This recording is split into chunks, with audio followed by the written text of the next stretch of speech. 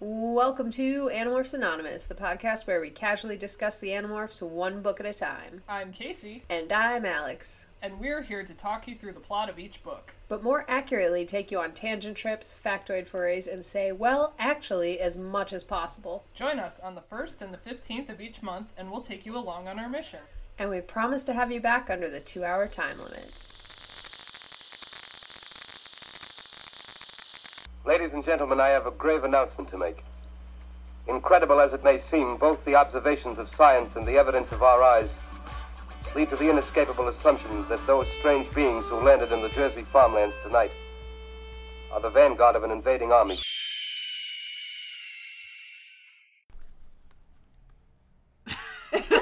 Silence. They were greeted with silence. Oh boy. I just stared at your face. I did that on purpose. Did you? I didn't. You made this big production. Are you ready? And I said, yes. Silence. Just set everything up. Anyway, hi. Welcome back to our nameless Animorphs podcast. Still as yet to be named. We don't have a name yet, so bear with us. Well, by the time we post it, we'll have a name. Yeah, true. Okay. We'll edit that in. Okay. Maybe. Sounds good. I don't know. We'll figure it out before these are live. Yes. One hopes. All right. She said expectantly, staring. Something will happen. Anyway, I'm Casey. I'm Alex. And we're here. Yay! We're here. We're here recording episode 2 of our podcast about Animorphs. Oh yeah.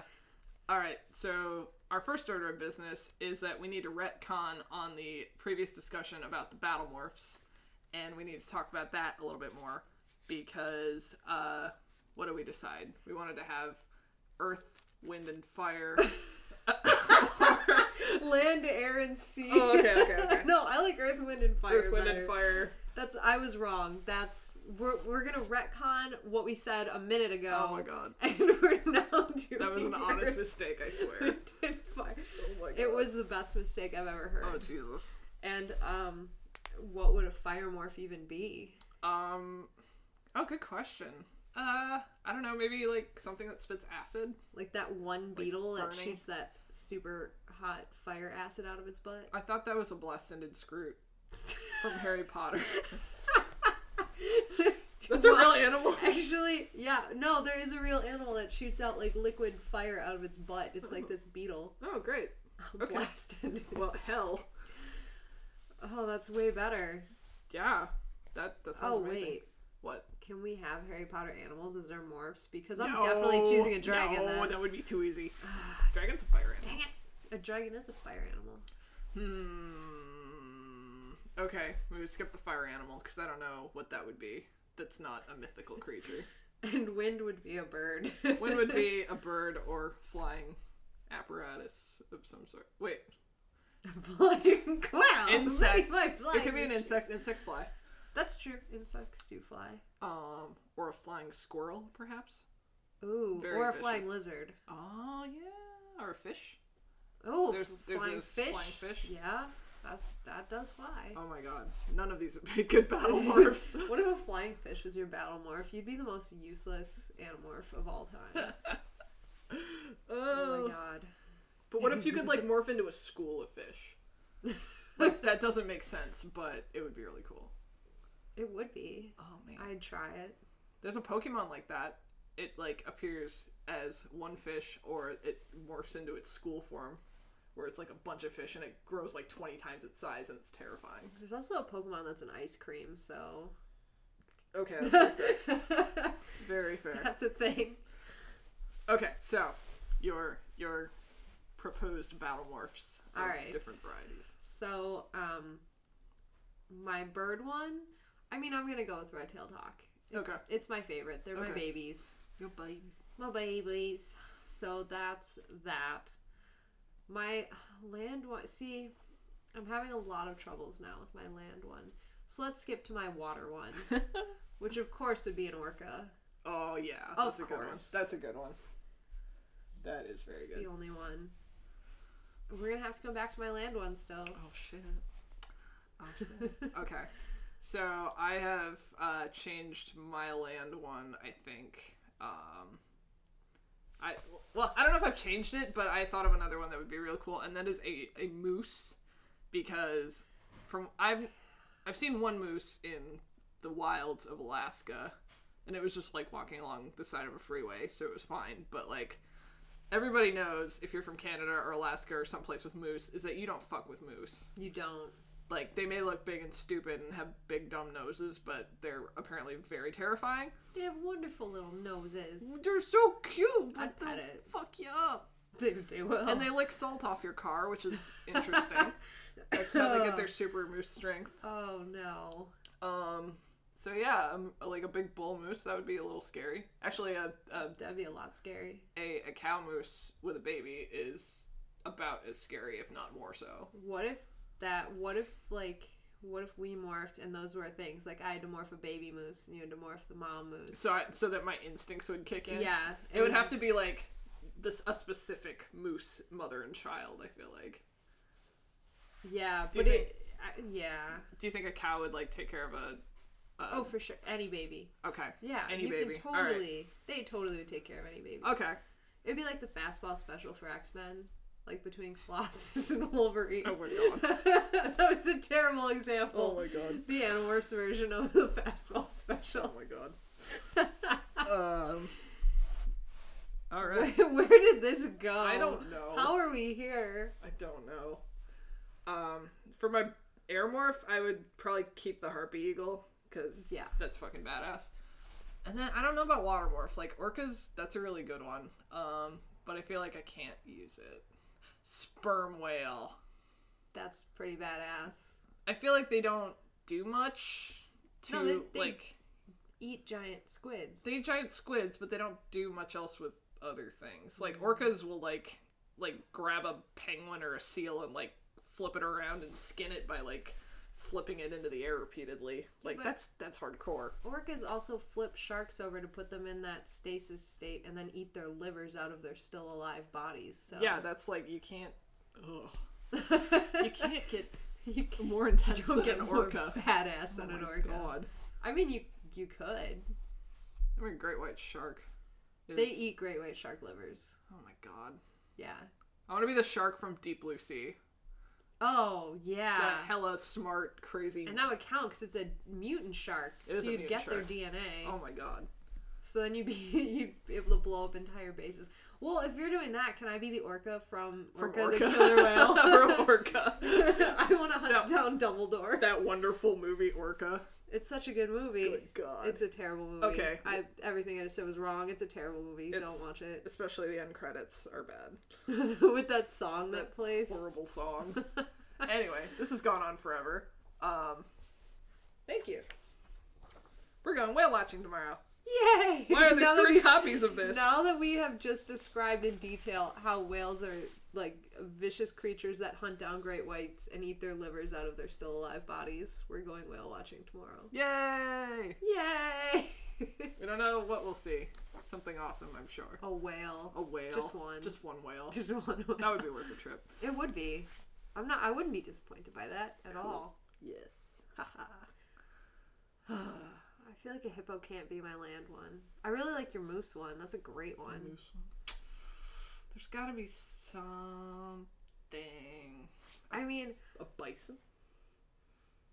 It's like a... I would tell too many jokes about just saying bye, son. Bye, son!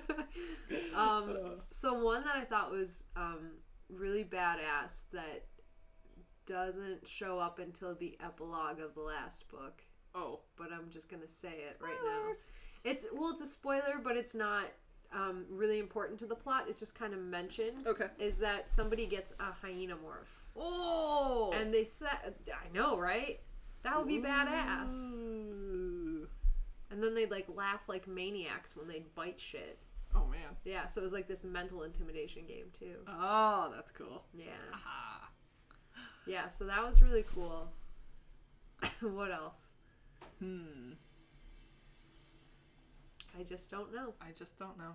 Alright, we're gonna go with that for now. This will probably be an ongoing Every episode we'll redo our lineup. Yeah, we'll just think of like better animals. And then we'll kick ass eventually with. find our fire animal. Oh my god. Phoenix. Komodo dragon. Oh, I just saw an article the other day. Do you remember all the science guys in the 90s that said it was the bacteria in the Komodo dragon's mouth that would poison the animal when they'd bite them to kill them? Yes. They just discovered they actually have venom sacs. They legitimately are venomous. Oh, And now we know about Komodo dragons. cool. Yay! Yay! Komodo dragons are terrifying. And huge. They're wonderful. They'll kill you. I love it when people walk them on leashes. I'm like, you're an idiot. Who I mean, it's does always that? a zookeeper. Like, Oh, okay. It's not like a random. It's not like a random person. Like, hey, Jim. Hey, Jim, nice dragon, yo. Oh, that'd be great. Oh, man. Now I want to do that. Now I want to be that guy. Okay. Do it. Actually, All right. I wonder what kind of crazy permits you would need. Anyway, we're getting way off track. Well, I mean, you can buy a giraffe for like, like $20,000 if you have the right permits. That's true. It's not even that much. Uh, Anyways. okay. All right. We're going to talk about Now to the task at hand. to the Animorph mobile. To the Animorph. To the mystery machine. To the mystery Animorphmobile. Oh my god. Oh my god, they are like, I just realized they're like the Scooby Squad kind of. Like Tobias is Scooby Doo. Oh god. And Rachel is like It's Shaggy. Jake is Fred. and like Those are all the names Cassie I know. is Velma and oh my god. Velma's the one with the glasses, that's right. And then Daphne? Is it Daphne? Yeah, Daphne. That's- Okay. Oh, Marco is Daphne. Oh god. Anyway, Anyways. that's a weird comparison. That was a very weird comparison. Okay, we're gonna talk about Animorphs number 2, the Visitor. Who is the Visitor? Is that the cat? Like to the house? You know? Like I've been wondering that ever since I finished the book. Who is the Visitor? Like the invasion I get, but I don't know. I guess Rachel's the visitor. In the house? She's visiting. Okay. It's I'll buy the that. best I could come I'll up buy with. that for now. I'll buy that. Okay. So what happens in the Visitor? We start off quite literally guns ablaze. Guns up. Oh yeah. Where Like literally? Yeah. literally Okay. in the first page or 3 of the book, what happens is they're all flying in bird morph, and it's Rachel's. It's the normal opening of like, I can't tell you who I am or where I'm from, and these are all my friends and their characteristic traits. Yep. And so we get a reintroduction every chapter, or every book, which is awesome. And then right after Rachel says something like, I'm a normal kid, then again, I guess normal kids aren't eagles. And then they're all flying and hanging out. And Tobias immediately challenges Rachel to a dive. And they go careening at the ground. It's a dive date. It's a dive date. Except everyone else is there too, so it's kind of Well, yeah, it's kind of like a double date, but then Marco's like the fifth the wheel. fifth wheel. Marco's the worst. Oh. So anyways, that actually, in the TV show, I'll just say a funny thing right here. There's the episode where they all go to the school dance. And Oh, I know. They all start pairing off, and at the end of it, Marco and Axe are sitting next to each other, and Axe keeps looking at Marco, and Marco's like, no. Oh. And he's like, one dance, and I lead. And then Marco and Axe dance together awkwardly. That's amazing. It's kind of adorable and kind of weird. Aww. But it is I pretty love funny. that. I love Aw. Axe at all times. Anyways, Wow. back to this book. We've already gone off track by man. page 3. Yeah. So they're all flying around and having a good time. They go into this dive. They go careening at the ground, and suddenly there's like bullets whizzing past them. So They dodge it like Neo in the Matrix. they do dodge it. They're like, as soon as the muzzle flashes, then dodge left. And so Rachel does, and she's like, oh, my instincts are taking over. It's like she lets the eagle do the dive, Right. and then she takes over to dodge bullets, which is pretty badass. Yes. So next thing they end up doing is dive bombing the hillbillies. Oh, also, Rachel makes some comment about, like, I can't believe those guys are shooting at me. I'm an endangered species, because she's a bald eagle. And I was just like, I remember when bald eagles were endangered? I do, after the DDT scare. Yeah. Do we want to start talking about Rachel Carson and Silent Spring? Oh my god. I don't know, do we? I mean, we could. It wasn't a scare. DDT was terrible. I mean, it was. Totally. Yeah, need to regulate that. But it's still a problem in South America because it's not regulated down there. That's why we have a lot of migratory species like broadwing hawks having issues. Aw, babies. I know. But eagles are not endangered. They are anymore. no longer endangered. They're they're everywhere in Alaska. They just like sit on telephone poles like crows. And even on the Mississippi too, by Iowa. Yeah. I see them. Yeah. In Minnesota. I mean, I don't live there. Not anymore. Not either. Yeah, it's true.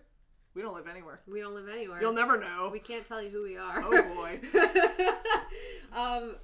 What an awesome thing to be able to say though. Like eagles to are no date longer... it from the 90s. Yeah. Yeah. Because they're no longer endangered. Yay! Yay! They're not extinct too, which is more than we could say for some other animals since the 90s. Oh yeah. Yeah. Well, if we're going with a positive spin, let's keep it to eagles. Okay. Yay! Eagles. They're not endangered. Yay! So, they're so not endangered that what happens is Rachel goes and dive bombs a bunch of hillbillies. She steals a gun from them. Yeah. Steals a rifle. Yeah. And more importantly, Marco steals the beer can from the guy's and hand. crushes it in his...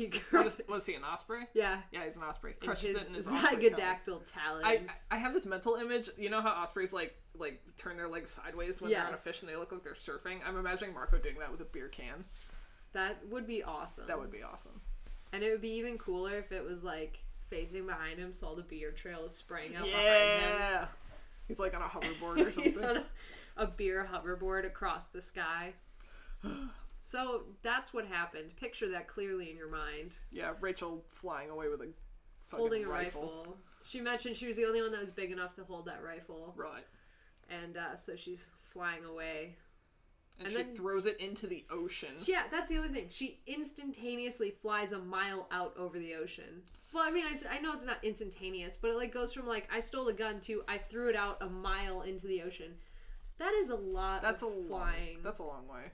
And not very many thermals. Yeah. But, you know, she probably did it through sheer willpower alone. Or she exaggerated about how far. Maybe the current took it there. Yeah. She's a badass anyways. Yeah. The first few pages, she steals a gun, throws it into the ocean, makes some quips about how this guy shouldn't have guns. Marco makes a joke about underage drinking because the guy looks underage. Yep. Yeah, it's fantastic. It's great. And then they all fly to a church. Yep, it all goes south from here. I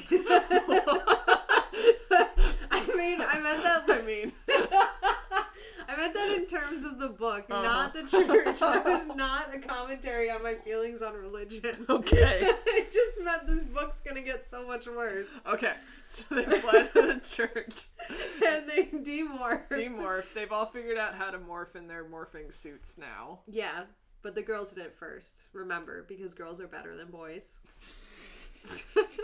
Anyways, as they're demorphing, Cassie once again shows off and demorphs with her wings being the last thing to come in. Oh, yeah. And they say she looks like an angel, whereas everybody else, like Rachel, has chicken legs, and Marco is standing there looking like a boy, but with giant osprey feet. Oh my gosh. And in my head, what I imagined originally when reading this is that the wings grew with her body size, kind of like how Marco's feet grew to be like giant osprey feet. Mm-hmm. But rereading it said something about its 5-foot wingspan. And that's like, I mean, that's a big wingspan. But that's like the normal osprey size almost. Like, oh, yeah, you're right. So all of a sudden I'm realizing, like, it went from imagining Cassie standing there with giant, like, wings for arms that are, like, 20 feet long to her standing there with tiny little osprey, like, shoulder. But remember, as they mentioned, Cassie weighs only 80 pounds. Right. And then, so who even knows? And then Jake, ever the smart person, goes, "Can you fly like that? With your tiny little chicken wings hanging off your shoulders. And no keel. Nothing to attach and that no hollow to. bones. And yeah. And then Cassie laughs. I weigh 80 pounds. I'm like, dude, I wish I weighed 80 pounds. Stupid 12-year-old. Oh. So, that's where we got the stats on Cassie's weight from the last episode, by the way. In case anyone was wondering. Like, I'm only commenting on it because, like, that feels very tiny to me, but I do remember that they're, very like, tiny. 12. But I don't know. As a 12-year-old? As a 12-year-old? I don't know. I don't remember how Like, much I weighed when I I'm was 12. pretty sure I was almost at my full height by 12. What was I even doing at 12? I was, what, in 6th grade? 7th grade. What was that, 2000? Some undetermined amount of 2000. I have no idea what that would be, but I remember myself in 7th grade, and I remember being more than 80 pounds. Okay. Like, I was like built like a tank, but I was more than 80 pounds. Anyway, I just picture Cassie as being like 5'0". Like, I agree with that. She would be a very tiny 12-year-old. Yeah. Absolutely. Like, 80 pounds is more like 1st or 2nd grade, not like 1st or 2nd grade. 3rd Really? or 4th grade. 80 pounds is like not I don't a know. lot. I feel like this might be something to look up. How fat are kids? How much 6th do grade? 12-year-olds weigh? That's Oh, okay. The average height for a 12-year-old girl is 59 inches. The average weight is 93 pounds. so she was shorter and tinier. Yeah, but Alright. not too far off, I guess. She's not. Her growth chart levels are slightly below average. Okay. So it's not out of control. It's not completely out of control. Okay. We were close. Anyway, She just hadn't hit her growth spurt yet. apparently. Plus, she helped out a lot with the chores. She probably kept her really lithe. Yeah. Yeah. Yeah. Anyway, Active lifestyle. now that we've talked about this Wow. for entirely too long. All right. Oh man. So we kind of jump right back into the Animorphs where they are in regards to this battle. And Marco is still very reluctant. He doesn't want to do this again. He's there to help out Jake, kind of like he said in the first book. Because they're best friends. Because they're best friends for life. Bromance. And Tobias doesn't really have a choice anymore because he's Aw. a bird. Oh yeah, so and they like when they're changing back, they kind of accidentally kind of bring that up in a very insensitive way-ish. They do. Yeah. They do. And I think it's one of those things where they keep saying things and then being like, damn it, he's gonna take that the wrong way. Yeah. But to be totally fair to Tobias, he never makes any snide comments. And Yeah. they even mention that actually in the book where Rachel says something about how flying is nice, and then Tobias goes like, yeah, but so's like sitting on the couch with a bag of chips. I made a note. I think that's later because it's It probably is late. It's in this book though, so it's not a spoiler technically on a technicality. Yes, and it's totally incidental. Tobias mentioned a can of pop, which the term pop is very region exclusive as far That's as like true. a term. Like a lot of places use soda or Pepsi, but pop is very like. I just wonder if that's a clue as to their location, or if that's like K.A. Applegate's kind of way of saying Where soda is pop. Well, K.A. Applegate was writing these, I believe, in Minnesota at the time. Really? She was writing them there because she I uses was about to say we say pop in Minnesota. Okay, because she We. goes to the Raptor Center, like, and that's how she does her research. I've been there. Of course you Or have. have I? You'll never know. I've been to Minnesota once or twice. Which you think Minnesotans would say soda because Minnesota. God, my That's accent's coming out. This is terrible. Not what I would have thought at all. Oh my gosh. I grew up kind of all over, so I use soda pop. I see. Okay, looks like, according to this map that I've pulled up, so pop is mostly. Oh, okay. The website. Okay, should we say websites? Are we allowed to do that? It's popversussoda.com. They didn't pay us to say that. Yeah. We just need their It's information. it's the first result on Google. It's the Google #1 result for pop versus soda is popversussoda.com. Oh boy. How's that for SEO? So pop is pretty limited to the upper half of the United States, except for a little bit of Wisconsin and the entire East Coast. Mm-hmm. Soda is the kind of the 13 colonies area, a little bit of Illinois, Michigan, and what is that? Arizona, California? Looks like. And then the South is Coke, of course, and then it's kind of a smattering in Alaska and other places. So, I don't know, West Coast? Oregon, Washington area? I'm still trying to figure this out, so... I know, but I'm not going to say. You know? Okay. I do know. Okay. Anyway, we're going off on a lot of tangents in this particular episode. We'll get through the plot eventually. I like rationing through this, though, using the context clues to figure out where they are. Gotta keep our audience interested. Keep them guessing. Keep them guessing. Oh, man. All right. So, but yeah, Tobias mentions that, and it's pointed out that he says it in a way that's not he's not like, oh, boo-hoo, me, I don't get to sit on the side. So, you know, that's cool. Tobias is being cool so far. You know. Mm-hmm. That's good. Not much is said about Cassie in this one about how she feels yet. Yeah. She's more just the mediator. And then Jake has kind of, more so in the last book, we see him taking on this reluctant leader role at this point. Which, later in the book, we see him really get his first kind of big leader victory, I think. I'll bring that up later. Oh, man. And so, Marco and Rachel continue the relationship of constantly getting on each other's nerves, which is hilarious. And they have some good banter. They have some really good banter. I really appreciate it because Marco is like, Rachel gets him good sometimes. And what I really truly appreciate about Marco's character is when somebody gets him good, he doesn't get upset like a lot of people who are like the class clowns kind of. Yeah. He's like, damn, you got respect. Respect, mad respect. Yeah. Yeah, so. Yeah, that's cool. Yep, they continue that. Oh man, I have Alex notes about this. Oh boy. Don't read them. Okay. Oh, yeah. I actually have a lot of notes to skip past about this because I have very strong feelings about the Marco and Rachel relationship that I need to discuss with you at a later date. Okay. Oh, and then one thing that really cracked me up was there was this very American moment of like, Rachel's like, we have to get them. We have to do it. We have to get them. And she was talking about the Yerk pool, and Marco's like, get who? Suspiciously. And Rachel goes, the French. And it just feels so like American to me. Oh my gosh. Yeah. So that happened. And then Rachel starts bringing up gymnastics, which was a very big thing in this book. More so, like,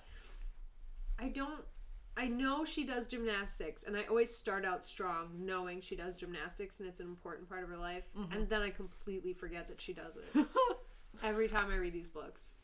And she brought up Shannon Miller, who I had to Google, and it's Shannon Lee Miller Falconetti, and she's a former artistic gymnast, and she was like, in 1993 through 1996, she did important things.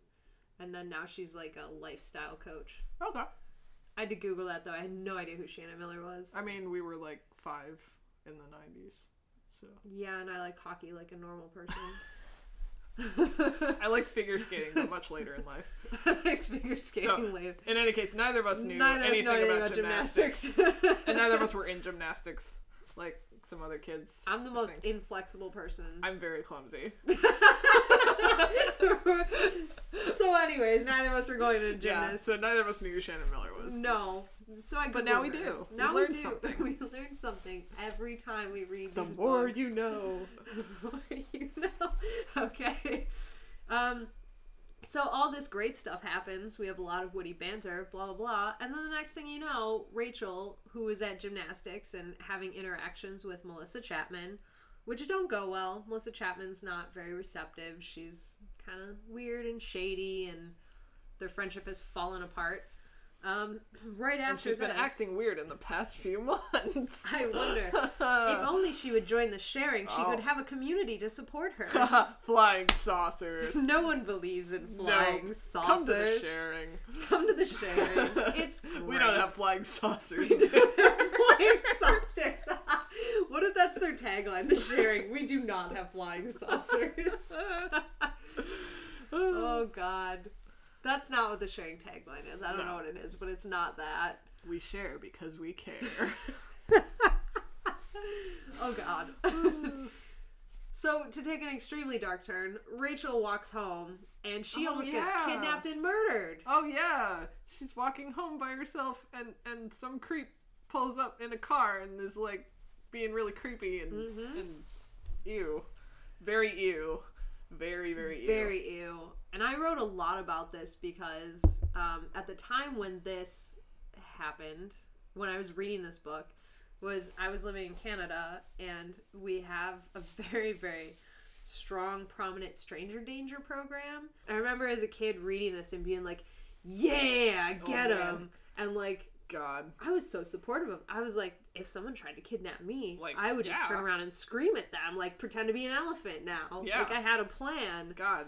Like, if every woman could do that, like, freaking. Every woman.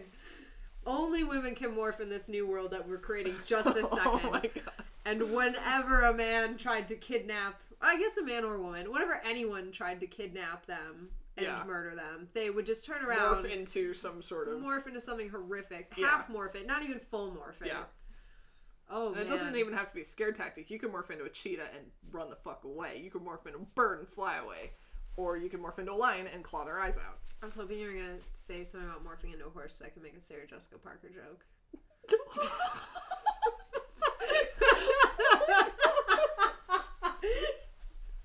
It didn't.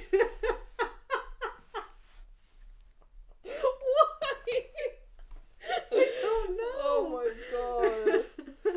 So anyways, she half morphs into an elephant and turns around and scares the crap out of this guy, and he goes running off. And I have reading this as an adult and like as an avid fan of like of true crime, I'm so horrified. Like, do you know what he could have done to her? I could be her mother now. And my I God. have so many feelings. Oh. I couldn't be her mother. I'm not that old. I would have had to have a kid. But She'd be your mother. she'd be my mother. Rachel would be my mother. So yeah, she half morphs into an elephant. The guy pees his pants and runs away. He doesn't pee his pants, but I hope that He could have. He She could didn't have. say It she started he to didn't. rain, so no one would ever know. True. And then the Chapmans show up. Melissa Chapman and her father, Chapman. I don't know his first name. I think it's just Chapman. I think it's just Chapman. Okay. Chapman, the assistant principal, controller man, Mr. is his first name. pull up and offer her a ride home. They do, and we don't know at this point if Chapman saw her half morph. Right. So it's terrifying. Yes. Also, her shoes have broken. Yes, which is problematic. Yes. But Rachel played that off super Yeah, cool. that was smooth. She's pretty That was smooth smooth. on occasion. Yeah, yeah. So she gets out of the car and they're like, "What happened to your shoes?" And Rachel's like, "I told you I had to go shopping." Right, because earlier she invited Melissa to go shopping with her. Melissa said no, and she didn't want to hang out with her. She's being shady. Shady. And this whole time, Rachel's very concerned that she's being a bad friend. And she's very concerned that she's not being loyal. Right, because the others told Rachel to spy on Melissa because her father was a controller. Right, and they wanted to get in on... They're like, go spy on Chapman by Yeah. being Melissa's friend. Right, and Rachel felt like a bad friend for doing that. Yeah. Yes. Because Rachel's super loyal, which... I got a little poetic about that later on, about Rachel's loyalty and how it ties her to the team and keeps her... I have a question for you. Yeah, let me know. Okay, if the characters were in Hogwarts houses, what houses would they Oh, be God. in? Well, Jake would be Gryffindor. Let's knock that right out of the... Marco would be Ravenclaw. Really? Yeah, he's really smart. Well, We take the smart ones in Ravenclaw. I am. No, that's... So, this is where it gets hard. Well, Cassie would be a Hufflepuff. Yeah, I feel like you disagree with every single choice I've actually, said. yeah, I could see Cassie as a Hufflepuff since she's kind of the mediator. She's kind of like not very extreme personality. So yeah, okay. Yeah. I'll agree with that one for sure. All right, so we have 1 out of 5. Okay. Do you feel like any of them are Slytherin? I feel like Rachel could be a Slytherin. I love her. She doesn't look evil, which is how you sort of Slytherin. But like, I feel like she is all about kind of the badassery and kind of the glory in doing the right thing, even though the right thing can get her into trouble sometimes, which is very Gryffindor, I feel. But she's also willing to do whatever it takes. That's true. And it changes based on what book you'd ask me. Uh-huh. Do you, like, if we're putting True. them in Okay. houses right now? Okay, let's Yeah. revisit this, like, later on in the series. Okay. Once, like, everyone After the kinda David gets it. arc, let's come back Okay, to this. that's a good idea. Wait, David? No, you'll find out. All right. I don't know anything! After the David arc, we'll come back and revisit this. Okay. Yeah. Yet another tangent. That And we also, we don't even have the full team yet. Oh, that's true. Yeah. Okay. All right. We're gonna What come would back to Tobias that. be, though?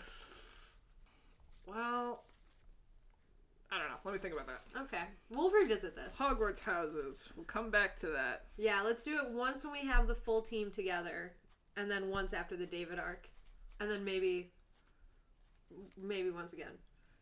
Hogwarts houses. I'm writing that in my notes. All right. Anyway, back to the plot. Back to the plot, where Rachel escapes stranger danger by becoming an elephant person. Yes. Gets in the car with Chapman. She's like staring at the back of his head, like, I know there's a yerk in there wrapped around your brain. Gross. Yeah, that's super gross. And Chapman's just kind of like blankly staring at her. She doesn't know if she's giving herself away. She's panicking. And then she gets super smooth at the end of it. Rachel's so cool. So smooth. She's so cool. And then we get to meet some of Rachel's family, which is cool. We do, her younger sisters. I think we only meet one at this time, right? We only meet Jordan. We're introduced. We know she has 2 younger sisters, Yes. Jordan and Sarah. And we meet her mom, who we find out immediately is a lawyer who's not a very good cook and putting together a file for the case. And is divorced from her father, who is a weatherman. Right. And this is mentioned a couple times in the books, in this book, but it's not. Rachel's really well adjusted with it. Seemingly, yeah. She's seemingly, and it doesn't blow up in her face as a plot point in this book. Like, Yeah. she's, like, well adjusted. Sure. Which is great. Yeah. So, and then her younger sisters are there. She does mention her younger sisters are more like her mom, and she's more like her dad. We haven't really met her dad yet, so it doesn't mean much now. But her mom seems like a really badass lady, so that's cool. Badass lawyer lady. Badass lawyer lady. And Jordan's pretty awesome, as we'll find out a little later in the book. She's a nice kid. They decide that to get into Chapman's house, since Rachel can't seem to crack the whole BFF thing.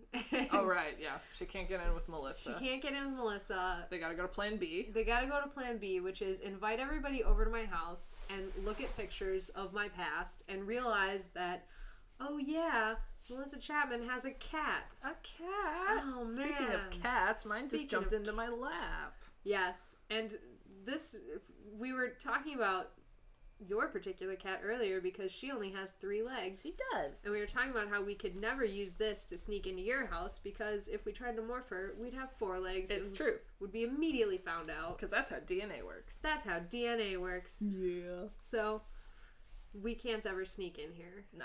using morphing technology. Also, Lena would probably attack herself because she hates cats. But she couldn't. I mean, this. What we would don't happen, really though? know. Will her mind explode? Well, yeah, like later in this Like- book when Oh, yeah, yeah, Fluffer yeah. McKitty meets Fluffer McKitty, Oh my god. which greatest name ever for a cat. Oh my god. Why? What, you don't name your animals I have some- Fluffer Mick whatever the animal I is? have some typos in mine, and his name is Flutter at several points. Flutter. Flutter. Like Fluttershy. Oh, The what? pony. Next pigeon I get, Flutter McPigeon. Flutter McPigeon. That's it. It's down in the books now. Has Perfect. to happen. Perfect. Flutter McPigeon. Well, I mean, it can't be worse than Dr. Princess Kesha, PhD, which is the actual name of one of my pigeons. Yep. And the Kesha is with a $. Yep. In case anyone's wondering. Because you thought Kesha was a girl. Because you thought Kesha was a girl. He's a large male pigeon, the largest pigeon I have. The most angry of all. The most angry, The most conniving rage-filled one. pigeon Yeah. of them all. Like, honestly, that should probably just be my air battle morph, because I'd win everything. Like, ha, a pigeon? No. This is Kesha. This pigeon. This pigeon. Oh, God. So, anyways, they realize that Melissa has a cat that she got for her birthday, and Rachel says a few years ago, and then gets very upset when, like, she says the wrong one. Oh, does that give us an age? Did she give us a... Sorry, what? Did she give us a school year that they got the cat? Oh, they did mention something like that. That gave me the impression that everyone was 13 or 14. Perfect. But- and 80 pounds. And 80 pounds. So we know their weights. We know their generic We're getting ages. closer. We're getting closer. We're going to crack this one, guys. Oh, boy. Oh, God. I mean, they'll tell us eventually. Will they? We'll sort it out. Okay. Not explicitly, but Okay. we'll sort it out. We'll figure it out.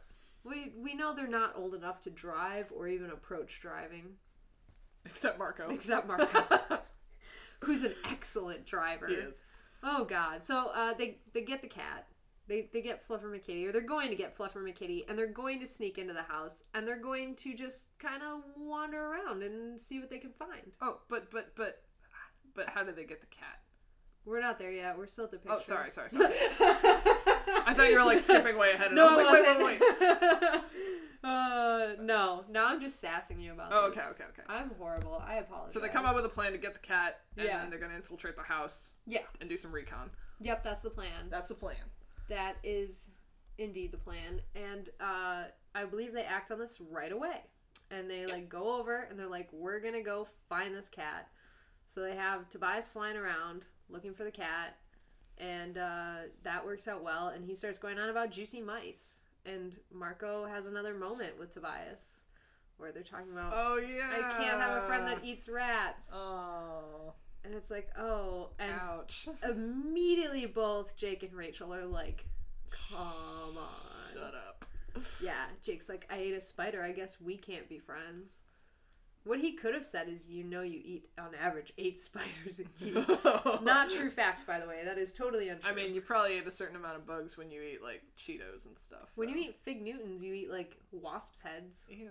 Yeah. That's they, why like- I don't eat Fig Newtons. That's the only reason why? I mean, like Fig Newtons. I don't know. I mean, they're boring, but I like them. Okay. I'd eat them. I'd eat You wasps. get that extra protein from the wasp heads. It's honestly what I'm in there for, is the extra protein. There you go. I need to build some muscle Better strength. than that protein birthday cake shake. Oh, God. That stuff's horrible. Don't buy that. Don't ever buy birthday cake flavored protein powder. God. It's bad for you. Anyway. Yes, after that sidebar. Yeah, so Marco, and he's kind of a dick. Yeah, he says bit a of a little dick. dick thing. He says a little dick. Sorry, that sounded not what I wanted it to sound like. I liked it. Okay. Oh, God. Anyway, he's mean to Tobias.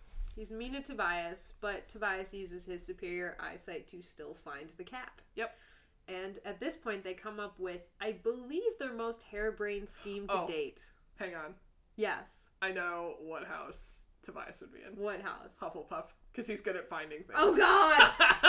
Because he's a particularly good He's finder. a particularly good finder. Oh, God. Go watch a Harry Potter musical. If Go you, do it. Yeah, if you don't understand probably 4 of the references we've thrown out already, Yeah, just, watch a Harry just Potter go watch musical. that. You'll understand everything forever. You will, and you'll thank us too. Good, yeah, because it's a joy.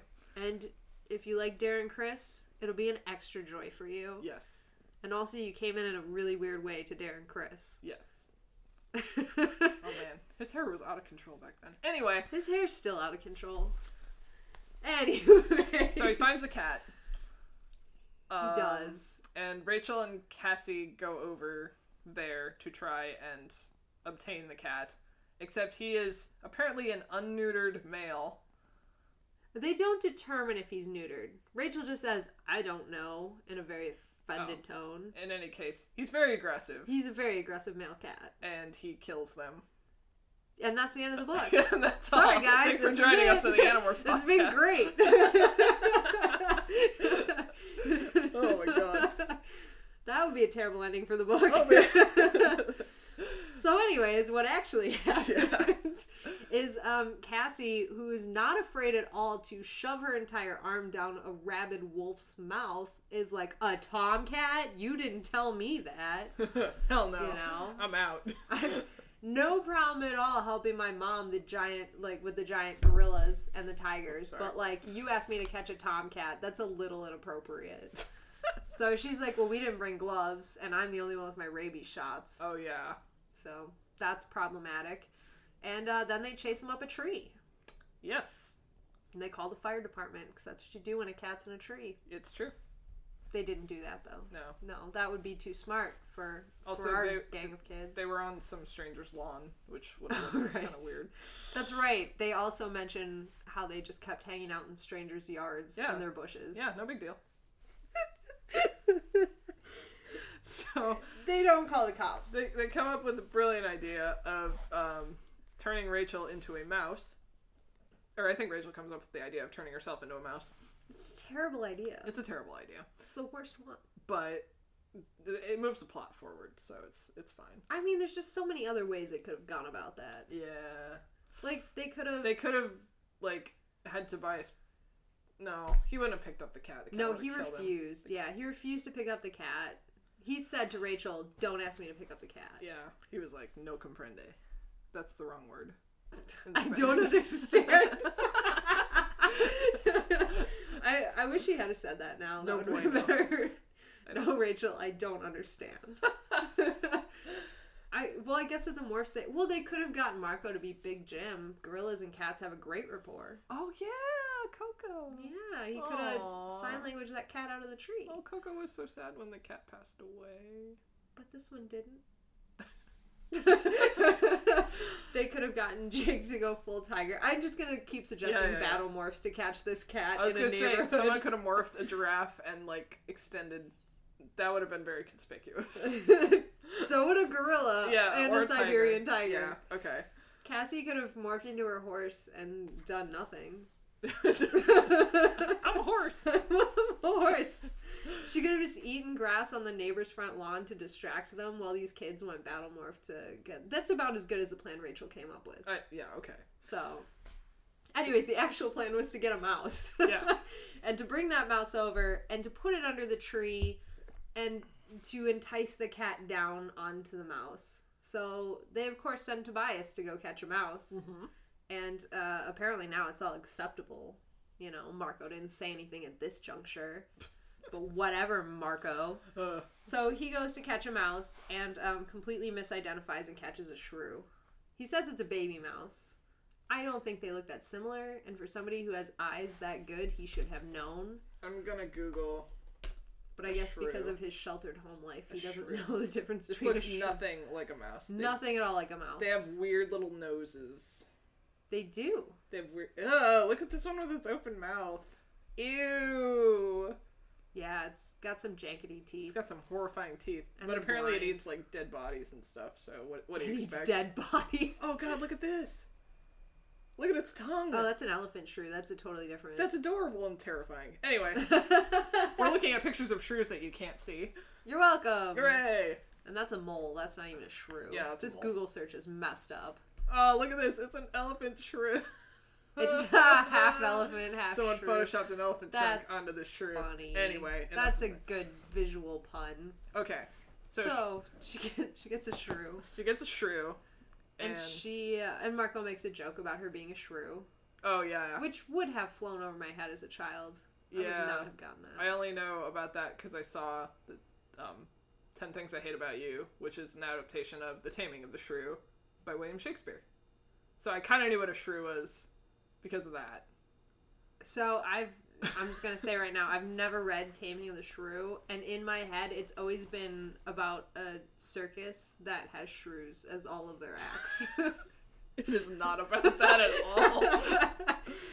And the cover art for it that I imagine is a man with a whip and a shrew. Tiny shrew. Tiny shrew. I think in my head it's like a poodle-sized shrew. Oh, okay. But still. That's a horrifying size shrew. So that's the Taming of the Shrew as told by me. Well, there you go. So that doesn't happen. Rachel's a shrew. Rachel's a shrew. She turns into the shrew and she freaks the fuck out. Yeah, like worse than Jake turning into a lizard. She's like out of control. Yes. And this Tobias has to capture her. he does, which really seems like a bad idea. Yeah, that seems counterproductive. But it helps because he goes, think about school. And she's like, oh, shit. I hate school. I hate school. It was like... We all hate school. She's like, I'm panicking. My life is horrible. And Tobias is like, think about school where you don't have any of your homework done and everything's horrible. And she's like, yes, that panic is worse than the shrew's panic. Gotcha. Right. Yeah. I don't think that's actually what happened. That's what I wanted to imagine. Sure. But, yeah, so Tobias breaks through to her. And this is... Rachel's just... She's not the best equipped for handling panic because her response is always so forceful. Like, yeah. she's like always ready to go into battle, ready to do things. So, like, when you throw panic at her, she's not like the other kids that can kind of, like... Mm-hmm. Like Jake. He's like, we're panicking, but... You know, this is where we're going. This is what we're doing. And you know, he can kind of overcome it. Rachel's kind of stuck. She just blind panics for a while. Is it because she's so brave that she doesn't know how to handle fear? So, what I think is if we look at when she's morphing Fluffer McKitty, she never fully lets go of the animal brain. Right. And this isn't so different when they're flying. They all do that because they need the birds to fly for them. Right. But Rachel, when the other animorphs kind of dominate the animal, Rachel seems to really lean on her animal brain. And when she's the cat, she still keeps that confidence and that assertiveness. Yeah. And so I think she just is not good. She always like holds on to that that little bit of the animal. And I think it's because she is so brave, but she's always brave because she's doing it for someone else or covering for someone else. Yeah. So, I don't know. I think it makes her a worse morpher. I think Rachel could arguably be the worst morpher of all of them. I cannot form an opinion yet, but maybe. Maybe. Maybe not. Maybe not. I don't know. We'll find out. Eventually. Next time. So, the plan, as stupid as it is, does work, and she doesn't get instantaneously killed like they were worried about. Marco grabs Fluffer out of thin air. Literally out of thin air. He just appears and grabs him around the waist. Yeah. Which, if you've ever tried to grab a cat doing anything, is just... It's hard. Impossible. Cats are liquid. They are liquid, and cats that are hunting are like liquid steel. Yeah. And some cats start thrashing when you grab them when they don't want to be grabbed. I think Fluffer McKitty did. Didn't he get a few swipes out of Marco? Yeah, he killed them all. He killed them all. They all died. This is the end of the book. Oh, God. So many false endings here. Oh, boy. Yeah. So many red herrings. So many red herrings. Okay, so they grab the cat. And Rachel goes, yeah, let's do this again tomorrow. I'm done. Yeah, because being a shrew was horrifying. It was. And then she has nightmares about wanting to eat maggots. And flesh. And that's when Jordan comes in, her cool sister. And her sister's like, I know I'm 2 years younger than you, but you can talk to me about anything. Which is cool. That's adorable. That's great. That's a good sibling relationship. Yeah. If I ever met my brothers, like, who are younger than me at any juncture, it was horrifying and awful. I can't imagine having a good sibling. Oh. They'd be like, you were having a nightmare? Let me beat you with this stick I found. Oh, man. Yeah, it would be terrible. So anyways, Jordan's cool. Yeah, Jordan's cool. She made me want a sister for a little bit. And then the next morning, Rachel and Jake have like a nice little conversation about being small, scared animals together. They do. They connect. Yeah, they connect, and Jake's like, yeah, I know how you feel. You know, I had nightmares after I was the lizard. And then they talk about how someday they might have to morph into bugs, which I think is interesting because from the limited amounts of things I remember about what I have read of the series is that bugs are a whole nother ball game for them. But that's all I'll say about that. And I'll just silently agree with you. Yes. It made me laugh. It made me laugh real hard. Yeah. But I was really actually very interested in the whole shrew reaction to being the shrew, because I feel like that starts a whole nother like side effect of morphing, because like I kind of touched on the previous episode, is like they had just started doing morphs, and they started with really cool morphs, or really kind of like not horrifying experiences, but then they start expanding their repertoire a little bit, and it starts getting a little weird. And I just think it's a really interesting, from an author's perspective, to kind of imagine what it would be like to be in that animal's mind. So I think that's one of my favorite kind of aspects of the series so far, is just like kind of really getting into the psychology of what it would be like to be a shrew or a lizard or a bug, you know? And I think that was one of Applegate's main, like that's what she set out to do with this series, is to really get you in the animal's perspective. And I find myself even now talking about some of their experiences, like that is a fact of what it would be like to be that animal. And until I learn like more facts about it, I maintain that as like, this is my baseline for what I imagine this animal's perspective is. Yeah.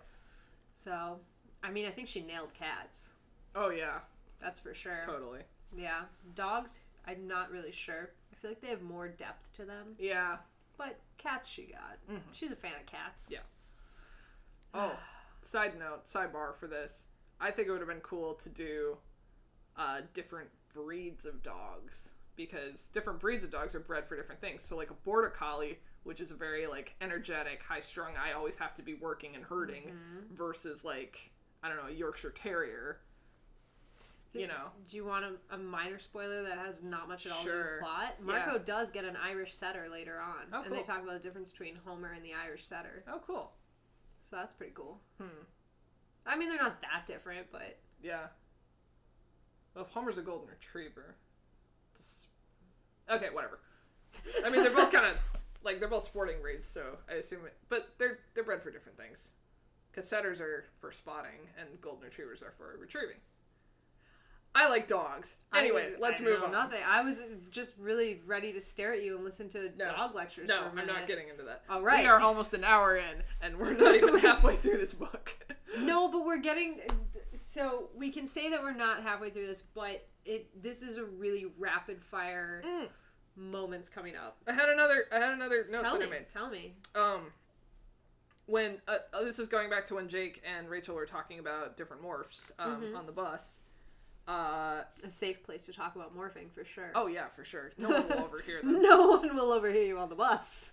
I wrote something about touching on what I could be considered morph abuse, which is, or like using, not morph abuse necessarily, but like using morphing as a coping mechanism. So like Jake said, he wants to turn into a dog when he's depressed, because dogs are very happy and they know how to, you know, have fun. And I was like, wow, that's a really interesting element to introduce.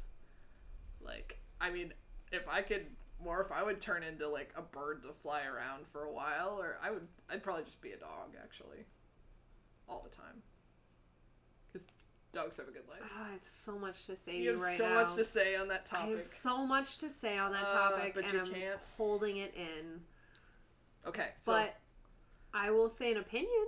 okay, That's not a spoiler. It's an opinion. okay, I think that when they were younger, both their age and the rapid fire morphing is what protected them from a lot of the side effects of going through a war. I think that they needed that. If it was another age group, if it was a little different than this, yeah, it would have been much worse for them. Yeah. And that's hard to say because it's not good for them. no, yeah, absolutely not. But it could have been worse. Yeah, And that's all I'll say on that. that's something to chew on. That's keep that at the back burner. Oh God. All right. So we'll start going into the rest of the plan, which is the next day. They're breaking into her house, and Rachel, she morphs into Fluffer McKitty. She, as we said earlier, she kind of leans into the morph. She doesn't let go of the cat brain. She keeps the arrogance and the Yep. Swagger. Yep. That's a good word for it. Swagger. Swagger. And she goes out and hangs out in the house and snoops around. And the first thing she notices how freaking creepy the Chapmans are. Oh my god, they're so creepy. Yeah, Mr. Chapman's just sitting on the couch staring at nothing. He's like that politician from Parks and Rec. Oh my god, You know what I'm yes! talking about? Yes, I do. He just sits at his desk and stares at the Oh my wall. god. And they like greet him and he's like, "Good morning, the weather is good." And then Yeah. he just sits like ramrod straight staring. That's Oh what my I was God. imagining the whole time. That's probably exactly right. Oh my god. And then Miss Chapman is like mechanically washing dishes and not talking or listening to anything or humming or anything. no. And I guess what Mr. Chapman was doing was just keeping track of time before his meeting in the basement. His creepy basement His meeting. creepy basement meeting. And like they're saying the only noise in the house is Melissa like talking to herself or something. Up in her room, yeah. Yep. So they go into the basement, and in the basement is a sliding metal door. Not 90s standard for a basement. Nope. So I guess it must be aliens. Yeah. So it is alien. Spoiler. It's an alien door. They go into an alien bunker in the basement. Rachel gets out of Thoughtspeak range of all the other Animorphs. Tobias was still talking to her up until the point where she got into the basement, checking Because in then on they couldn't her. hear each other.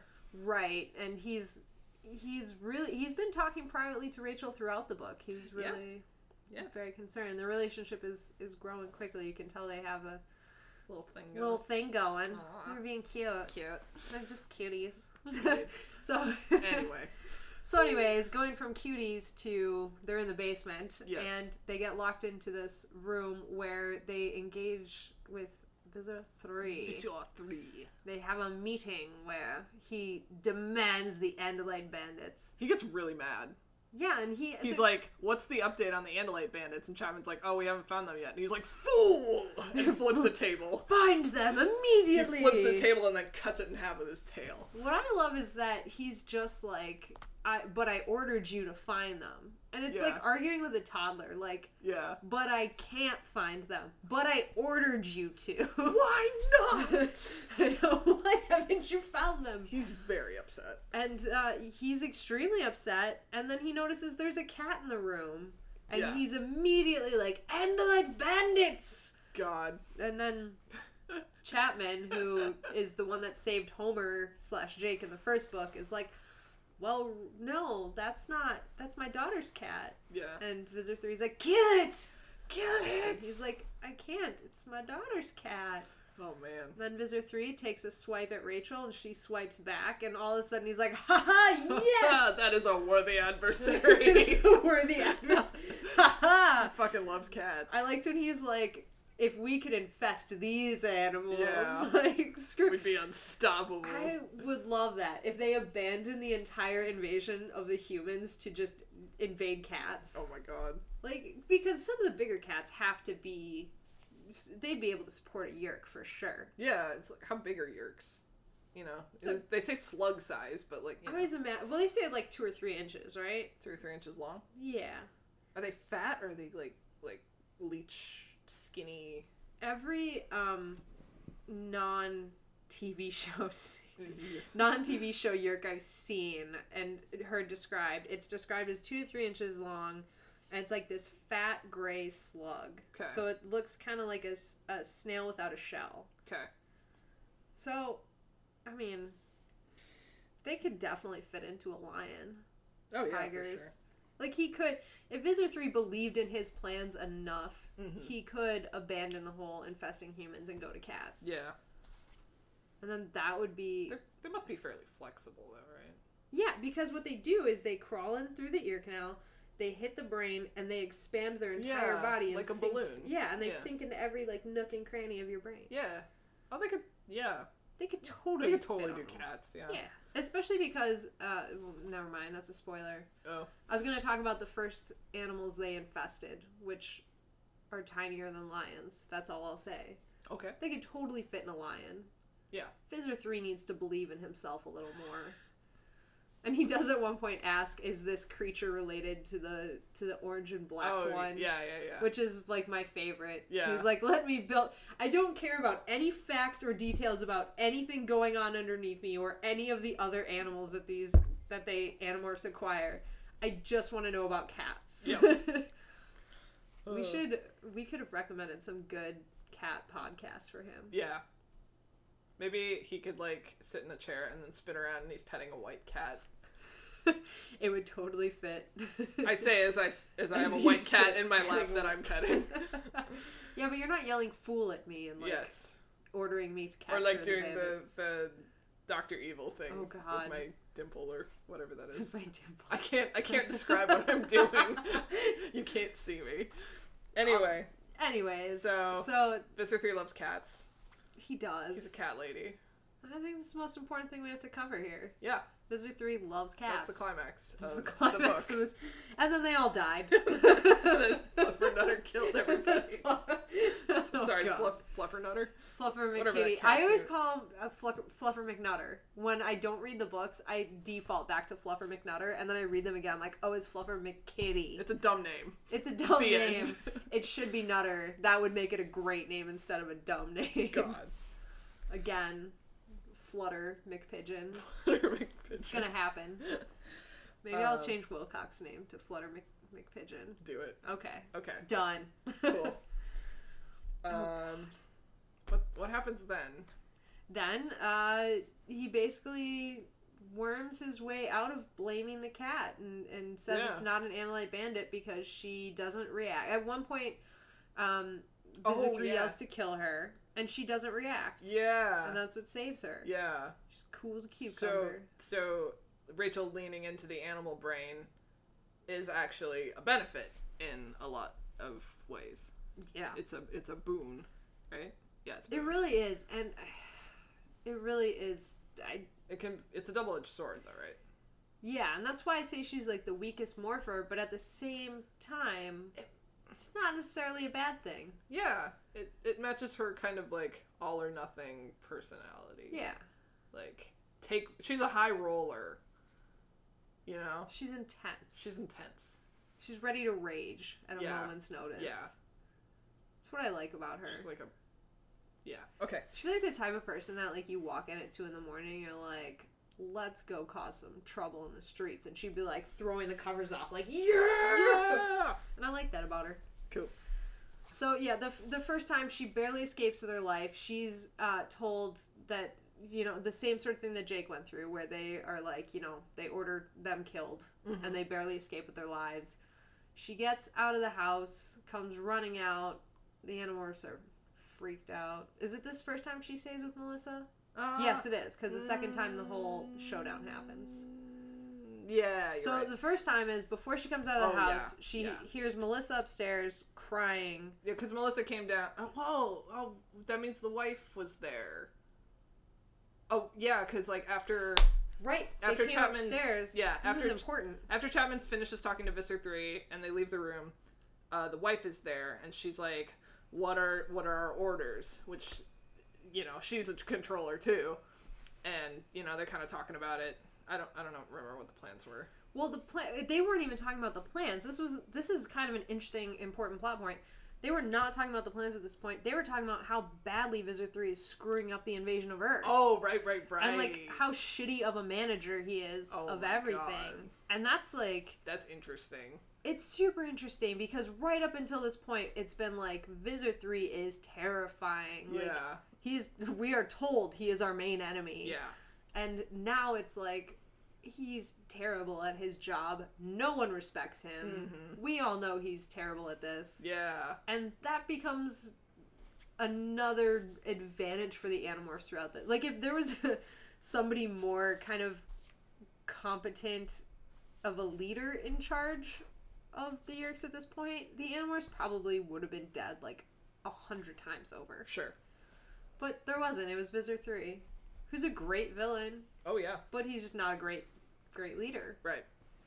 So, yeah, they're talking about that, and that's when Melissa comes down and asks for help with homework. Yeah, and they're really mean to her. in the most loving way. Yeah. It was weird, like, kind of, no, honey, you can do it yourself. We love you, sweetheart. It's very like Stepford Wives, kind of scary robots. It is. And she can tell her parents don't love her. Yeah, somehow. Apparently they I mean, she knows emotion something's wrong. Like, she knows. When your dad sits on the couch staring at nothing, I'd be a little freaked. Yeah. I mean, at least put the TV on. Yeah. Try to be normal. Try to be normal.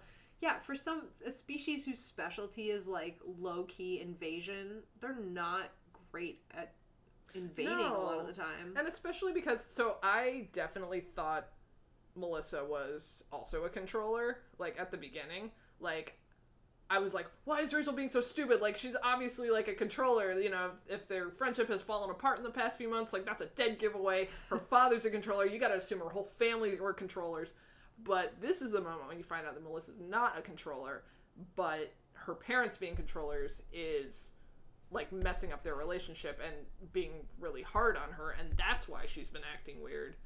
And I totally forgot where I was going with this. But that reminded me of another point that I was going to talk about, which was that's where Rachel gets her motivation to fight. Yeah. Is this moment when Melissa's crying upstairs, she goes up as Fluffer McKitty, Fluffer McNutter, and starts cuddling with Melissa and trying to comfort her and purring. And while she's doing this, everyone is standing outside and through Tobias screaming at her, get out. Because her time limit is almost done. It's coming, yeah. And she ends up getting out of there with 10 minutes left. But the entire time she's going up to that last 10 minutes, they're like, get out, you idiot. Yeah. And it was important, though, that she stay because that gave her motivation to protect her friends. And it's another moment of that loyalty that... Yeah. We don't hear the specific instance come up again. Like, Melissa she's not, brought up every time Rachel goes into battle, but it's the theme of the loyalty is there. Yeah. And that's what I think is important to her character. Yeah, for sure. Yep. So they cuddled, she purred, she got the frick out of there. Yes. And then they're like, what did you learn? And she's like, well, Chapman's a controller. Mrs. Chapman's a controller. Visor 3 wants us caught. He thinks we're Andalite bandits. And they're like, so you learned nothing we didn't already know. Let's go back. And that's why this plot is so confusing to me, because we have these 2 times that she goes back in there, and I can't keep them straight when I'm talking about them to you until I reveal the ending. And I should also point out, at this point, they had been hinting up to some,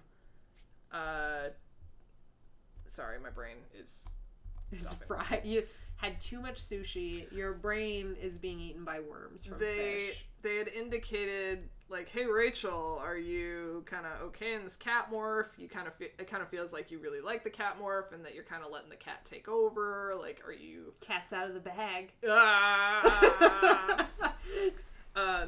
And Tobias in particular was kind of worried about her in the cat morph, which leads up to the second time they go. Did anything happen in between?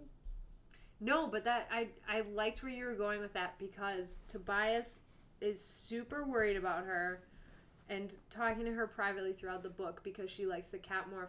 The whole reason Tobias got trapped was because he liked the hawk morph too much. He sees that same sort of addiction in her. Yeah. I like that. Yeah. Damn. That's really good. That's good. That's scary. Oh, God. Oh, God. So they decide to go back in again? Yeah, they're going to go back in. Rachel does not disclose to Jake that they went that far south. Yeah, that she had almost gotten killed in the basement. Right. And so she's going to go back in, and Cassie knows she's hiding something. Yeah. Cassie's like, what's going on, Rachel? And Rachel makes some bullshit excuse, but Cassie doesn't fall for that. Yeah. She knows. She's the she's the heart of this lame Captain Planet group. It's Captain Planet, Captain Planet. Oh, my God. So Cassie knows something's up.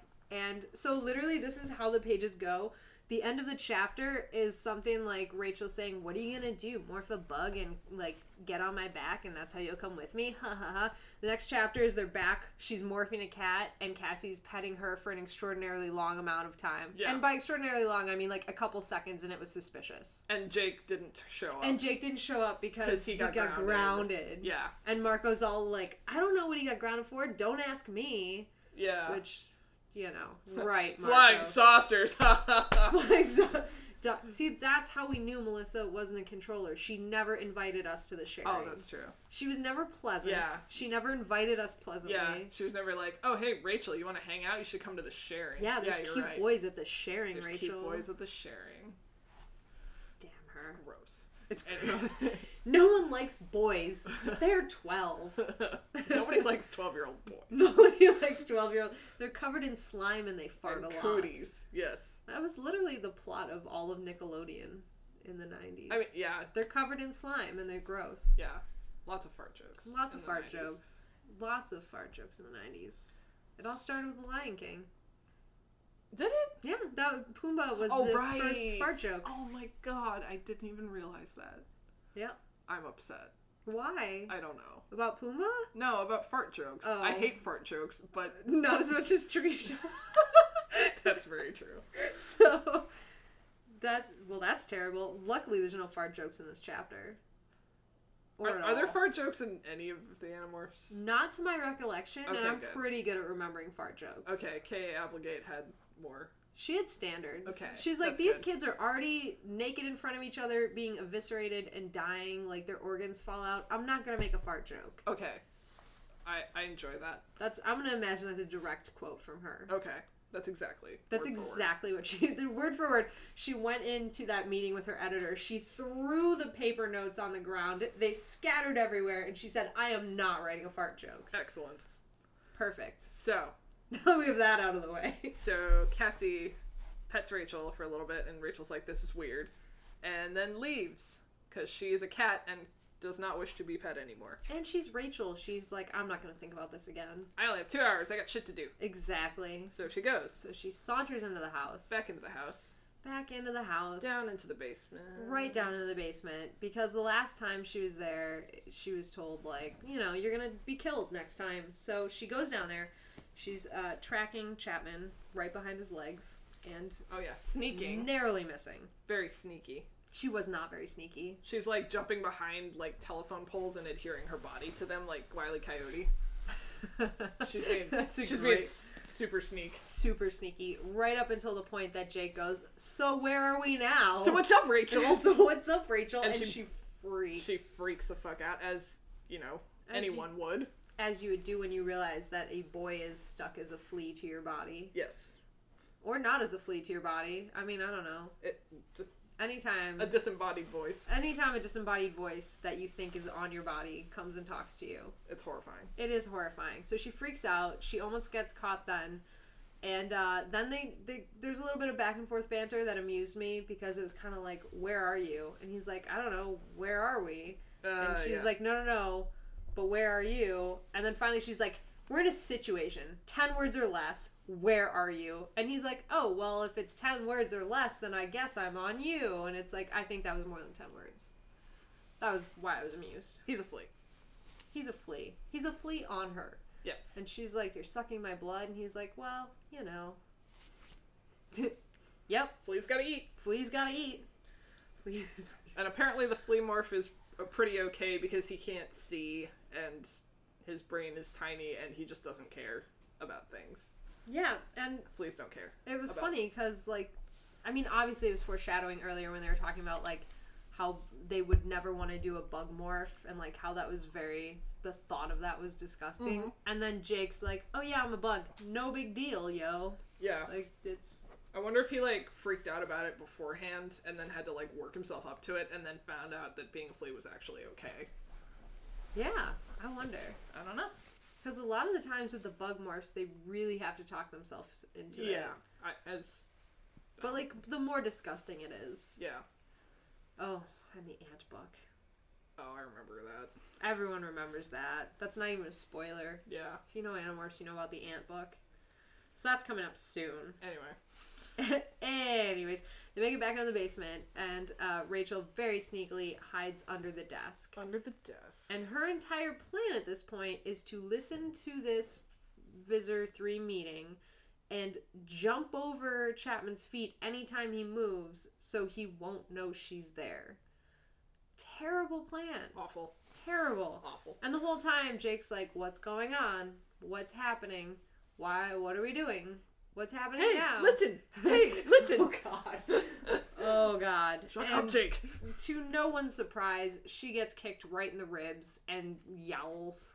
Yes, and is discovered. And, of course, the second time you are discovered hiding in a room when you could have been anywhere else is very suspicious. Anywhere else, and you're hiding, listening on this phone call again. Yeah. So Like- Visser 3 is like, kill it. Yeah, he's like, these are Andalite bandits now. Yeah. And then she stops even trying to hide it. Yeah. Like, there's a fight for a while. Oh, this was a favorite scene of mine. So they're fighting, and Chapman's trying to grab her as the cat. And while Chapman's trying to grab her, she's swiping at him. She's turning his hand into mincemeat, is what she says. Yeah. And on the other side of Chapman, who's having this shitty time trying to catch this cat and getting injured and torn apart, Yes. here's Visor 3 like, yes, this wonderful creature! This is awesome! Wow. This is the best creature! Watch it slice and dice. Like, poor Chapman, I really felt man. for him. What a dick. What a I think he's being awesome in this scene. He's just so excited, like, look at this wonderful creature. This is amazing. And poor Chapman in the middle of this, like, Well, I feel bad for, like, actual human Chapman. yeah. Who is suffering the consequences of his yerk trying to handle this very upset cat. Yeah. This cat Rachel. That's true. Yeah. That is true. So I hope Fluffer McKitty Nuts is up to date on his rabies vaccination. Because what if, like, Chapman just got rabies? And that was it. That's how Chapman died. Fluffer McKitty kills every character. Fluffer McKitty. Honestly, this entire book series could have gone very differently if Fluffer McKitty was the main antagonist in it. Oh my god. He would have I had was the the Animorphs villain all whipped. along. I was the villain all. He would have had the Animorphs in hand, like, years ahead of schedule. Yeah. So anyways, they realize Rachel is indeed an Andalite bandit, and he orders her at Draken Point into the cat carrier. Draken Point? Draken Beam, yeah. Oh. I'm Have they- picturing, like that game, Drakengard or whatever. I don't even know that game. I don't. I'm probably saying it wrong. I'm probably I saying know it how to wrong. play video games. I know games. Well, it's a Draken Beam. Yeah, it's a gun. It's a gun. It's a phaser, basically. Yeah. It's the Yerk version of a phaser, so of course red light comes out of it. It's more painful. It Yeah. explodes your molecules, all that shit. What if you just, like, pointed the laser at the ground and Rachel started chasing it? That's how you got out of this situation? Yeah. Oh, never mind, it's a cat. That would be amazing. Never mind, this is truly a cat. Jeez. Oh god. That would be a genius way Oh, to, man. like, prove, like, Yeah. oh, I'm really a cat. Oh my gosh. Ugh. So anyway, she's looking at the door and he's like, try it. I'd like to blow you up. Oh, and then the wife, like, sticks her head in and he's like, go get the cage that we used to take the cat to the vet. So she does. And then don't they start, like, kind of fighting? Oh, right, because Visser 3's like, oh yeah, and bring me the daughter so that we can put a yerk in her head. Yup. And then the parents, Chapman and Mrs. Chapman, they start, like, fighting. They do. They start fighting for their daughter. Yeah. So they start trying to control the yerks. And they're successful. Yeah, like for a little bit, yeah. They do. And Mrs. Chapman actually tries strangling herself. Which is fucked up. There's so much about this. These books are fucked up. Man, yeah. Like, there's some terrible things happen. Yeah. We're in book 2 and this woman's trying to murder herself through strangulation. Yeah, and, like, up until this point, we've had a couple of the controllers have, like, facial twitches, like Tom did last book, and then Chapman did, like, earlier in this book. Like, so there's already been an indication that, like, the humans they're aware of the yerks, and they might even at some point have a little bit of control to try and fight. which Yeah. the Chapmans do now, which was one of the questions I had really early on is, like, can the humans potentially take back over? Or, like, yeah. Yeah. Well, I mean, a little bit. And so much of that depends, too, right? Like, how weak are the Yeerks and at what part in their feeding cycle are they and what's going on? Because the humans, I don't think it's any sort of spoiler or anything to say it. Throughout the series, when they have those emotional buildups, like, humans are considered to the other aliens to be extremely emotional creatures. Sure. And when they have those high points of emotion, they are able to, like, overcome the Yeerk a little bit better. And it's not like they ever break out. What are you giggling at? It was love. It repels Voldemort from the body. God. Yes. Oh, Love breaks the spell. So when they're in love, the spells bounce off them and the Yeerks can't take over. Sure. No, they never, like, fully break free of it, and the Sure. Yeerk can always take back over. Yeah. But they can get, like, some nonsense out. Gotcha. Okay. So they start to bust out, which is really, it's just It's kinda sad. emotional. It's kind of sad. It is kind of sad. And there's more to the scene where they get Rachel in the cat carrier. She's telling Jake they're screwed, they're caught, blah, blah, blah. They're taking them to Visser 3. They do not take Melissa with them because the controllers, Mr. and Mrs. Chapman, broke through. So Right. and the whole deal was that they wouldn't infest her daughter if Chapman came willingly. Mr. Chapman. Yeah. And that leads to the heartfelt speech at the construction site. So they take Rachel back to the construction site because apparently this is where all major plot points now happen. I can't think of any other reason to take her back to the construction site. Right. They're like, we're landing ships here.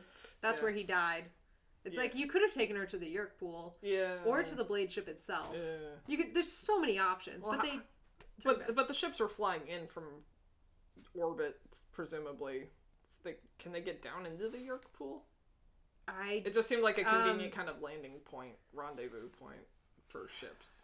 the Yeerk pool is still under construction, so I'm not sure if they can land anything there yet. Okay. But theoretically, yes. But I'm not sure if it's that time yet. Okay. But yeah. But there's much better ways of capturing her. There are much better places. So I don't know why they picked the construction site. But they did. Okay. And that's So where Visser- shit goes down. So Visser 3 shows up, and then he talks to Chapman. Chapman himself. Chapman, Yeah. real Chapman. Real Chapman. And he's like, I became a voluntary host in exchange for my daughter's freedom, and we didn't bring the daughter to you because I will fight this Yeerk for like the rest of my life or whatever. Yes. And it's From what I this recall. very, like, it's, I mean, I know we've been building up to it because the whole thing is that Melissa's like, my parents don't love me. Things are terrible. Things at home are terrible. I hate everything. She even had that, like, blow up with Rachel. Like, you don't love me. My parents don't love me. No one loves me. No one understands So- me. It's this moment where, like, he breaks through and he's like, the reason why I'm a controller, the reason why all this happened is so you wouldn't take my daughter. I would give up anything for my daughter. My wife was weak. I don't know why he threw his wife under the bus. Yeah. He's like, she's It weak. sounded like she was like a voluntary. Yeah, it Host. sounded, and I would guess she was because she's still voluntary. I mean, they do give her a shout out at the end, like, oh, she broke through as well, so she must have some deeper thoughts happening. But That's weird. yeah, that's really weird. but he totally threw his wife under the bus. Yeah, like, I'm not sure what she's a happened. bitch. She's terrible as a person. We don't like her. Oh man.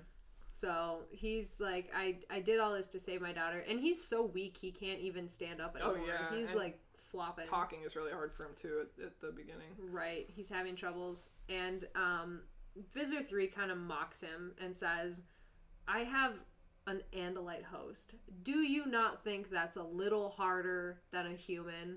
Yeah. He's totally right.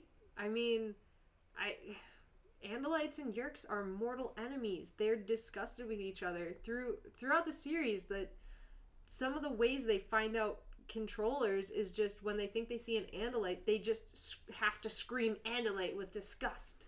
Andalites! Yeah, and like part of the problem with the Andalites is like when the Animorphs are so used to stealth, the Andalites are like yerk with disgust. So it's like it's this huge plot point, and they're living together in the same brain. Yeah. That's So fucked up. he's right. Yeah, that's super messed up. And he's right, but I think it gave him some level of sympathy as well, because he's like, when your host is rebelling, he knows how hard that is. So he's like, would it be easier if I didn't infest your daughter? And they're like, yeah. And he's like, don't fail me again. And Gotcha. lets him go. Yeah. That was my take on it anyways. Yeah. Totally. That's what I felt. Those are my feelings about this. I think you really did have sympathy. So, in the meantime, Rachel's still in the cage.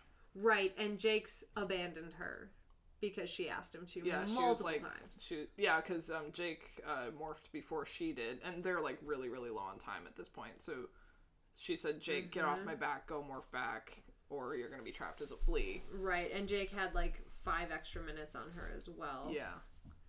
So she's like, you know, you're leaving, get off me, go morph, go get out of here. There's no reason, like, Earth needs as many people fighting for it as possible. There's no reason for you to give yourself up as well as me. And then when Jake says he's gone, she was like, I know how to get this fool. And she's like, Jake, I changed my mind. Come back. I want you to stay with me. I'm scared or whatever. And she's like, if Jake was on me, for sure he would have answered and said, it's okay, I'm right here. Yeah. And this is Rachel thinking she's being genius, which she's very smart. And this is a very smart move. But Jake is the leader for a reason. Yeah. So he knew Rachel's mind games right from the start. And like 5 minutes later, he was like, so where are we now? In the most annoying frickin' Jake fashion. Oh my god. This whole book, where are we now? What are we doing? And she's like, Jake, you're still with me? And he's like, yeah, you idiot. So, like, of course I'm still with you. Of course. Where else would I be? It's very sweet. It's sweet. I should just leave it at it's sweet, because I keep thinking of it in more sinister terms. Oh, I keep like thinking creepy? long term. No, I keep thinking okay. I'm like, this is a trait that Oh. plays out a few Chivalrous more to a times. Not chivalrous to a fault, but the whole Jake is just one step ahead at every moment. Okay. And this plays out in the books, and it gets to the point where Jake kind of walks you through it a little more. But Jake's maybe not ahead of everyone, but certainly one step ahead of Rachel at every point in this book. Interesting. Yeah. And I love Rachel, but, you know, she's not a great planner. She's good. She's not great, though. She just likes to do stuff. She does like to do stuff. So, they do get taken into the ship. They do have only a few minutes left. And Jake goes, I'm going to try a quick double morph. Oh, right. Yeah.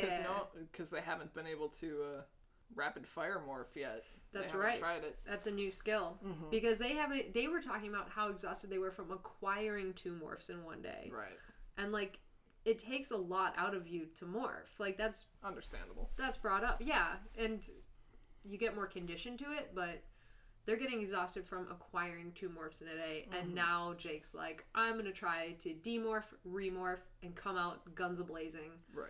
Meanwhile, Marco and Cassie are just turning on earth movers. Undisclosed construction How? equipment. Like, did they leave the keys in the earth movers? Like, I'd like to imagine. Well, yeah, it was the 90s. oh. Didn't everybody leave your keys in your car?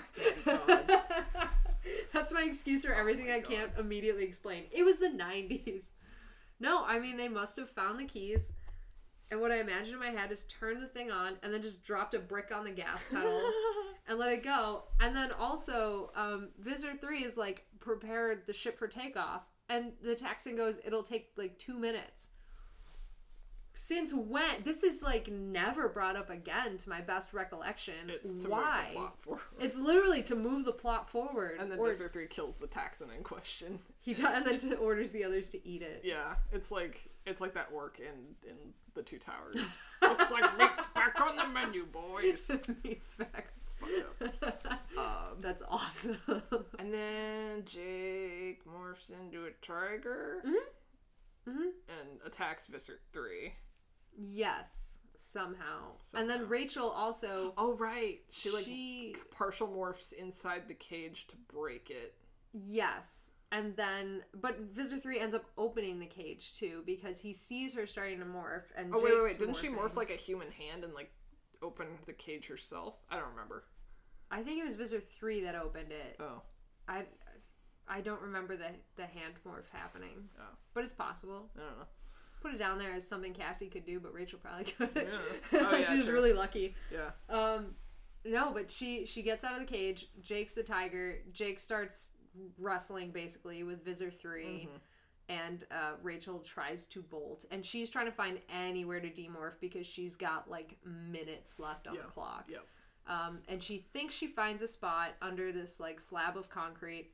But the next thing we know, Visser 3 has morphed a giant golem rock monster with a tiny head. He loves his giant, scary alien morphs. He does. He's a connoisseur of giant, scary... He's a connoisseur. He has a large collection. But he turns into, like, a rock golem creature, and they call out how funny his tiny head is. Oh, yeah. He's got, like, a human-sized head on a giant body. He does. And they're like, it would be funny if he wasn't picking up this entire slab of concrete right now that is above me. Right. So Rachel gets caught out again, and there's this really insane Matrix-style action sequence where she's like running straight up walls and leaping over his arms. And throwing back to her gymnastics where she's like, oh man, I can do crazy stuff as a cat that I could never do as a human. Yes, that's true. I forget there's gymnastics. See, this is, again, I always forget that she has gymnastics completely running through everything. So she was a gymnast, and, you know, her human body was a lumbering cow, and her cat body is a perfect gymnast. So she's running through here, jumping off of Visser 3, jumping off his, like, you know, stuff, blah. And at one point she, like, runs straight up a wall and jumps into the air. And the next thing she knows, Tobias just grabs her by the scruff and flies her out to the forest. Which I kind of want to call bullshit on that. Call bullshit on it. I don't see how that's... He grabs her by the scruff. When she's jumping in midair, yes. Like, I feel like... I don't know. I feel like the weight of the gravity pulling the cat down would, like, pull him down, and then, like, his talons would probably, like, puncture her skin, and I just don't see how that works, personally. I think it did. She said there was a sharp pain, so I'm imagining there was some puncturing. Oh man, he could have, like, punctured her spinal cord, like... She can morph out of it. They've done worse, I think. Okay, whatever. And he does say, like, oh, I can only take you as far as the forest. Oh yeah, and they throws her. He throws her, and then the other part of this that I want to call bullshit on is Visser 3, looking for this small cat, is willing to morph into a giant stone golem and tear up an entire construction site to look for one small cat. But the minute the hawk grabs her and flies away in plain he, like, gives line up. sight, he's like, well, this is too hard. I'll get you next time. Next time, if it wasn't for you meddling birds. Meddling birds. Yeah, I was like, I'm done now. You know, the hawk's got her. Well, you know. Yeah. This is hard. I couldn't possibly go that way. I couldn't possibly go that way. Maybe he can't leave the construction site, or he'll draw attention to himself somehow.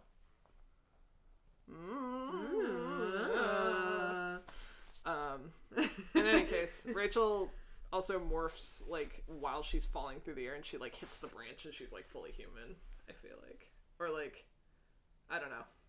This really cool action sequence in my brain. I'm getting tired. Like that. I'm so sorry. No, I like that action sequence. I was trying to remember. I thought she just, like, morphed, curled up on the floor of the forest. No. I could be wrong. I don't know. I don't we have just a very read this good book, memory like, of this. today. Honestly, it's been hours since I finished it, and already I'm like, yeah, I don't really remember. Because it's just such a dense action sequence that I have troubles following past Tobias grabbing her. Cool. Because that's what I remember. Like, all right, got her. And that's really where it ends, too. Is it? Yeah, they managed to escape somehow. Yep. And then they make a comment about, like... Oh. What? Yeah, and they make a comment about what? Next time. And Marco's like, there's going to be a next time? Oh, and Rachel left Melissa a note in her locker that says her dad loves her very much. Yeah.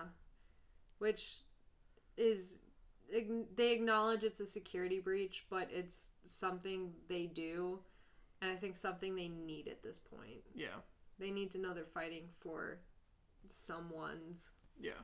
And Jake does something similar too coming up. Mm-hmm. I won't say any more than that. Okay. But yeah, it's sad. Mm-hmm. And that's the up note they try to leave us on. They're like, oh, look, she left her a note that's so sweet and wonderful.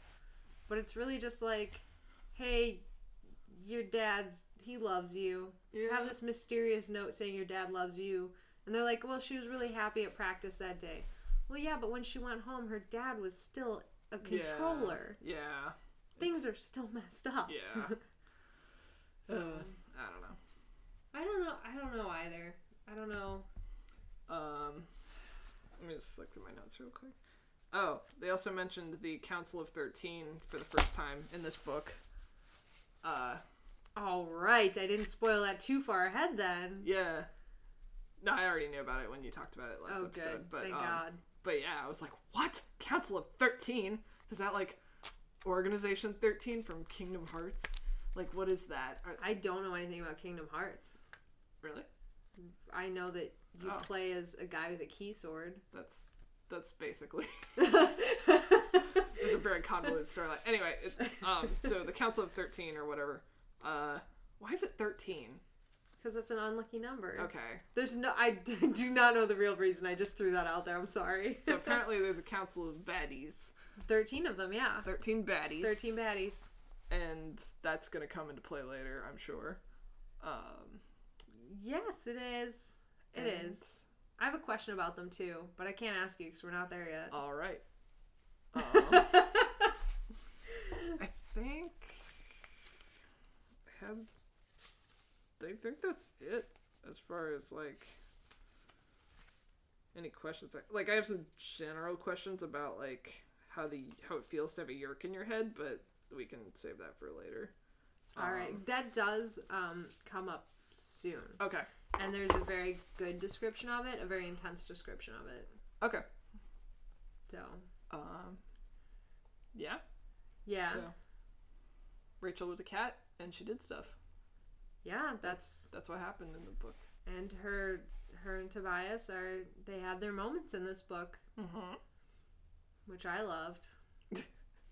OTP. OTP. That was my first pair that I repped. Marco, not much of him in this book. Nope. But what we do have of him is mostly him protesting. Yeah.